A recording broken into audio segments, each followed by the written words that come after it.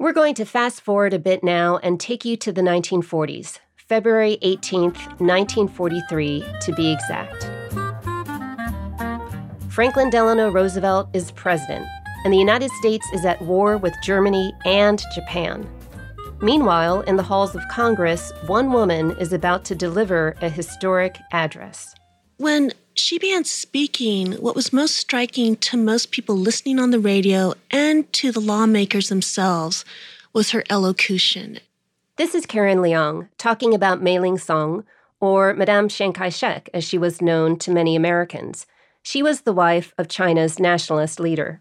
And she had this really crisp elocution, and she also had this slight Southern accent. And faith that devotion to common principles eliminates differences in race, and that identity of ideals is the strongest possible solvent of racial dissimilarities. In fact, Eleanor Roosevelt even reported that she even said to some of the lawmakers after her speech in the House that she said, "I am a Southerner." And she had this slight Georgia twang to her voice.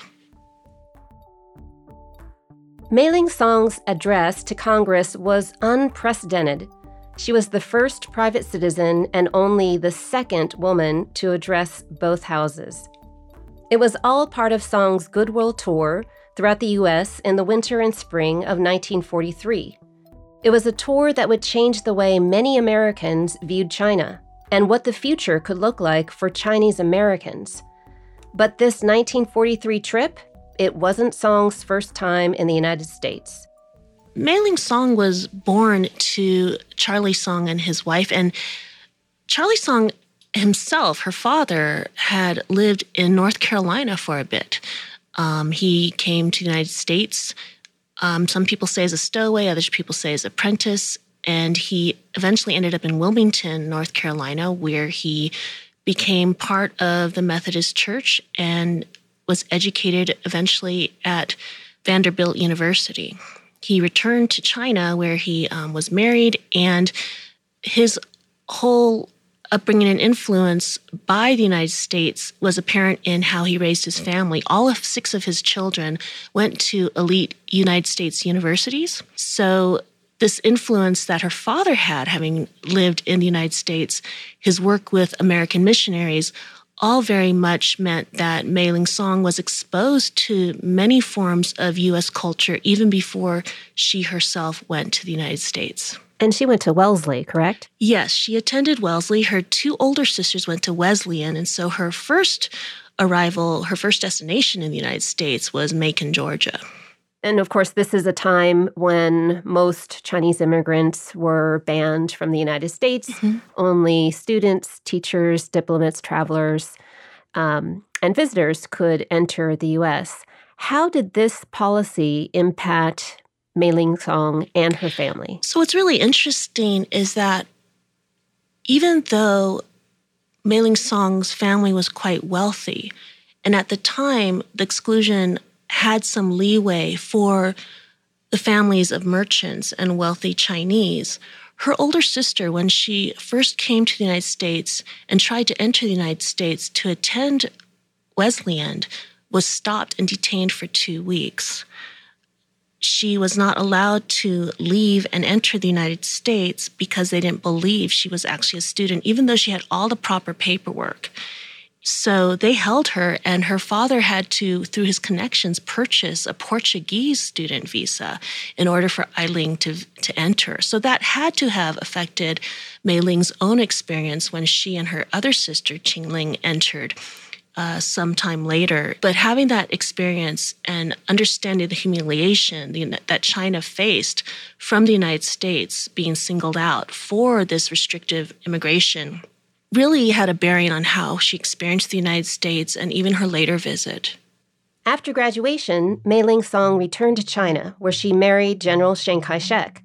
This put her in a powerful position to help shape American attitudes towards China and Chinese people. It's important to think about the fact that when people think about modernity in relation to China, many of the stereotypes of Chinese women was that they had their foot bound, that they didn't have a lot of freedom, that they suffered under great patriarchy.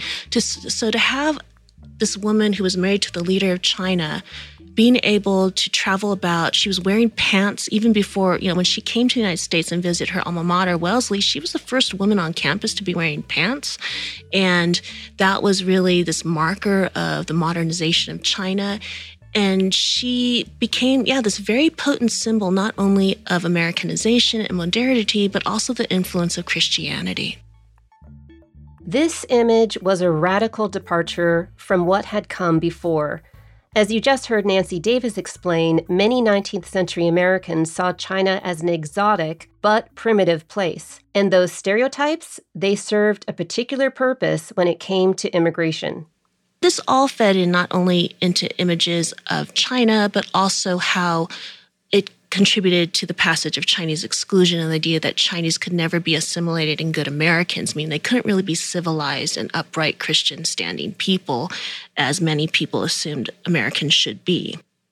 Although those stereotypes persisted, Karen says Japan's 1931 invasion into the Chinese territory of Manchuria started to change the narrative. They created a puppet state, and there became this real conflict between Japan and China. And many of the missionaries to the U.S. were part of publicizing the struggle China was having against the Japanese. But for the most part, Japan was still seen as the more modern nation. And the United States and other countries did not respond to this invasion and incursion on Chinese soil, much to the chagrin of the Chinese. The Chinese also were having internal conflicts between the Communists and the Nationalist Party. For a while, at the turn of the century, around 1911, with Sun Yat-sen, there was this real fascination that China might support women's equality. There was, in the provisional Republican Constitution, there was a clause about equality for all women and minorities in China.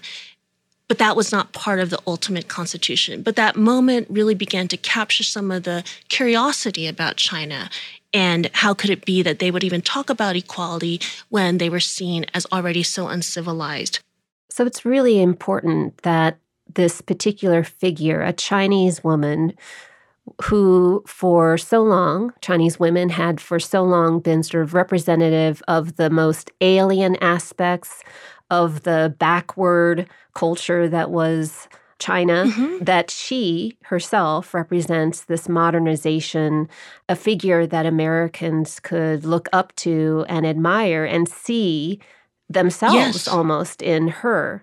It's important that it's a Chinese woman, not just a not just any Chinese person, but a Chinese woman, because Chinese women in particular had exemplified the most alien and backward aspects of what Americans thought of as Chinese culture. Does that seem right to you? Absolutely. And, Madame Chiang Kai-shek, this sort of persona that was cultivated as this public figure for American consumption and others' consumption around the world, she was credited with converting the general to Christianity in 1929. She was seen as this active force for modernization.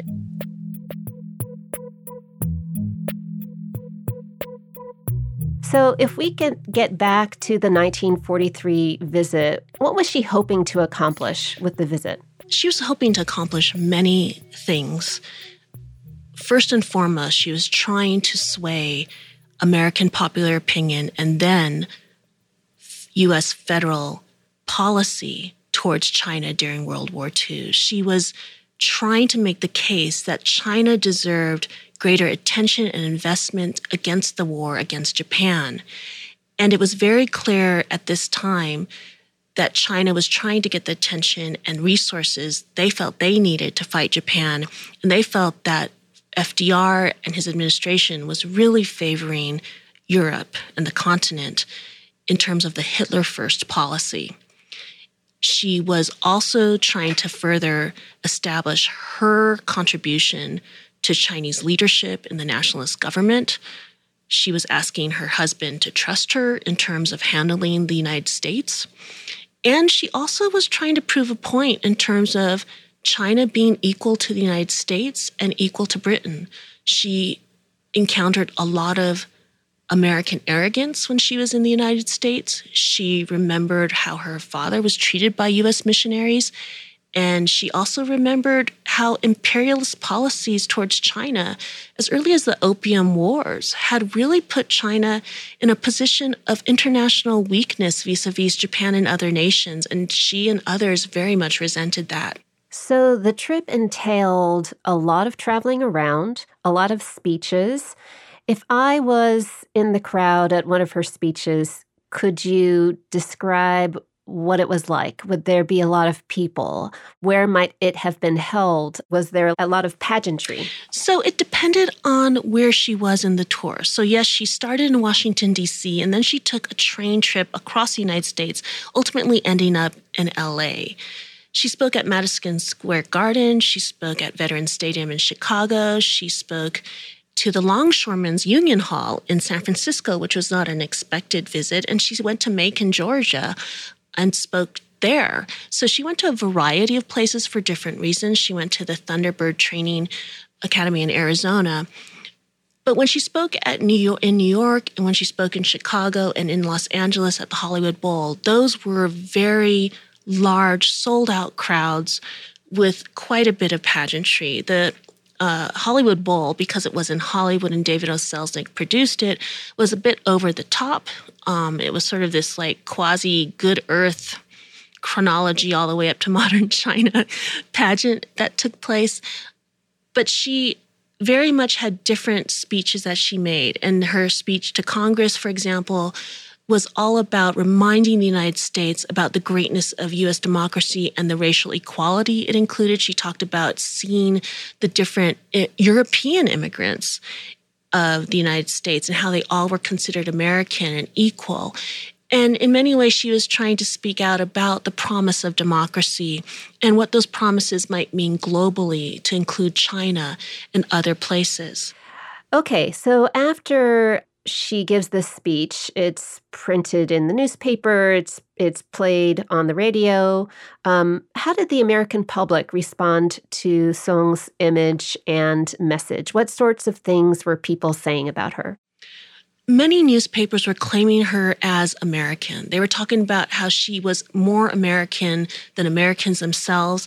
In fact, before her speech, a few days before, some congressmen even inquired of the State Department whether they could give her an honorary U.S. citizenship. That is so important because this was in the age of Chinese exclusion when Asians were excluded from naturalized citizenship. So they were saying, is there any way we can circumvent that and give her honorary U.S. citizenship?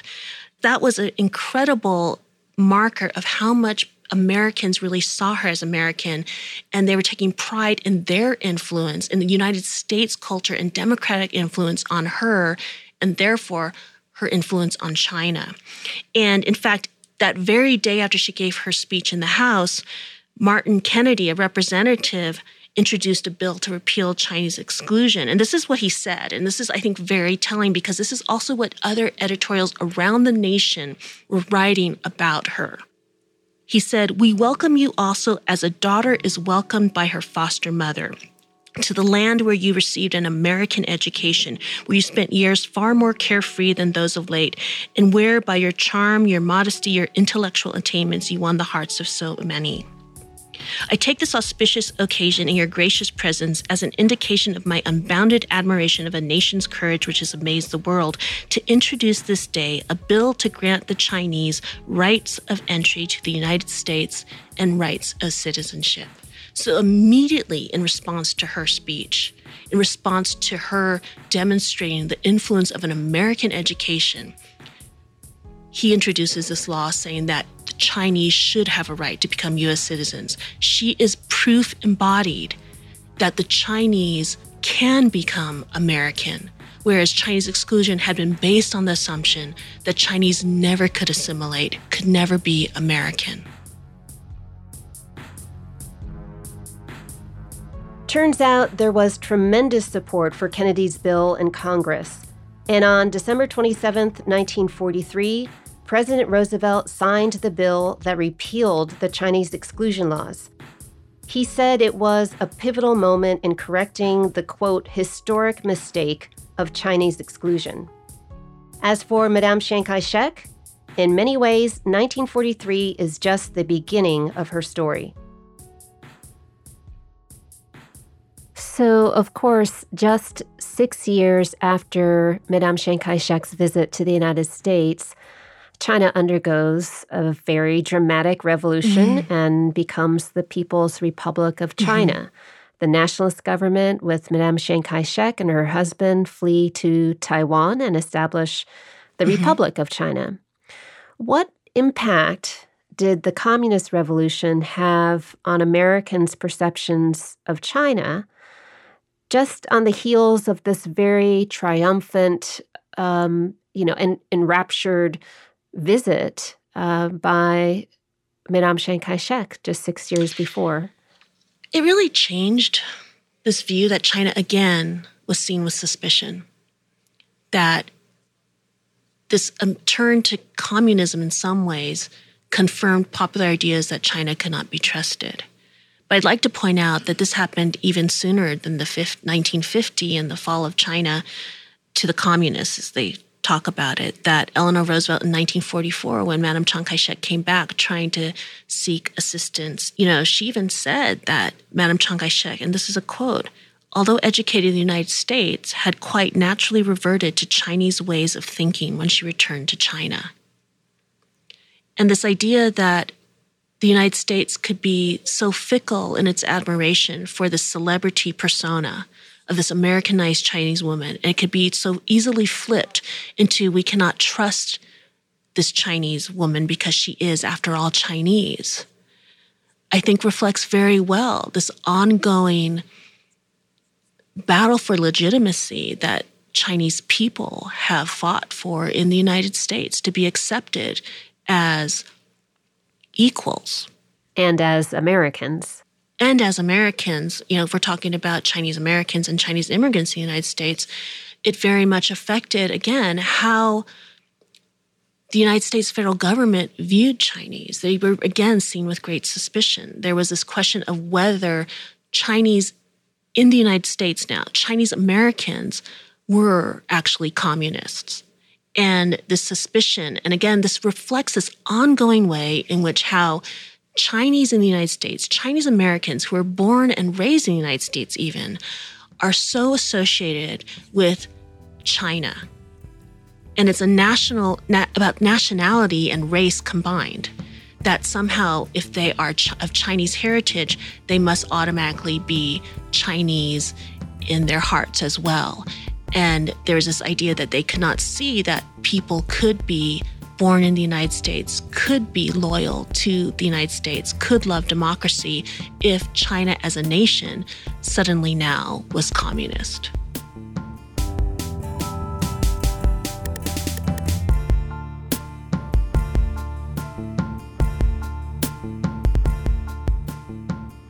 Karen Leong is an associate professor of Women and Gender Studies and Asian Pacific American Studies at Arizona State University. She's also the author of The China Mystique, Pearl S. Buck, Anna May Wong, Mayling Soong, and the Transformation of American Orientalism.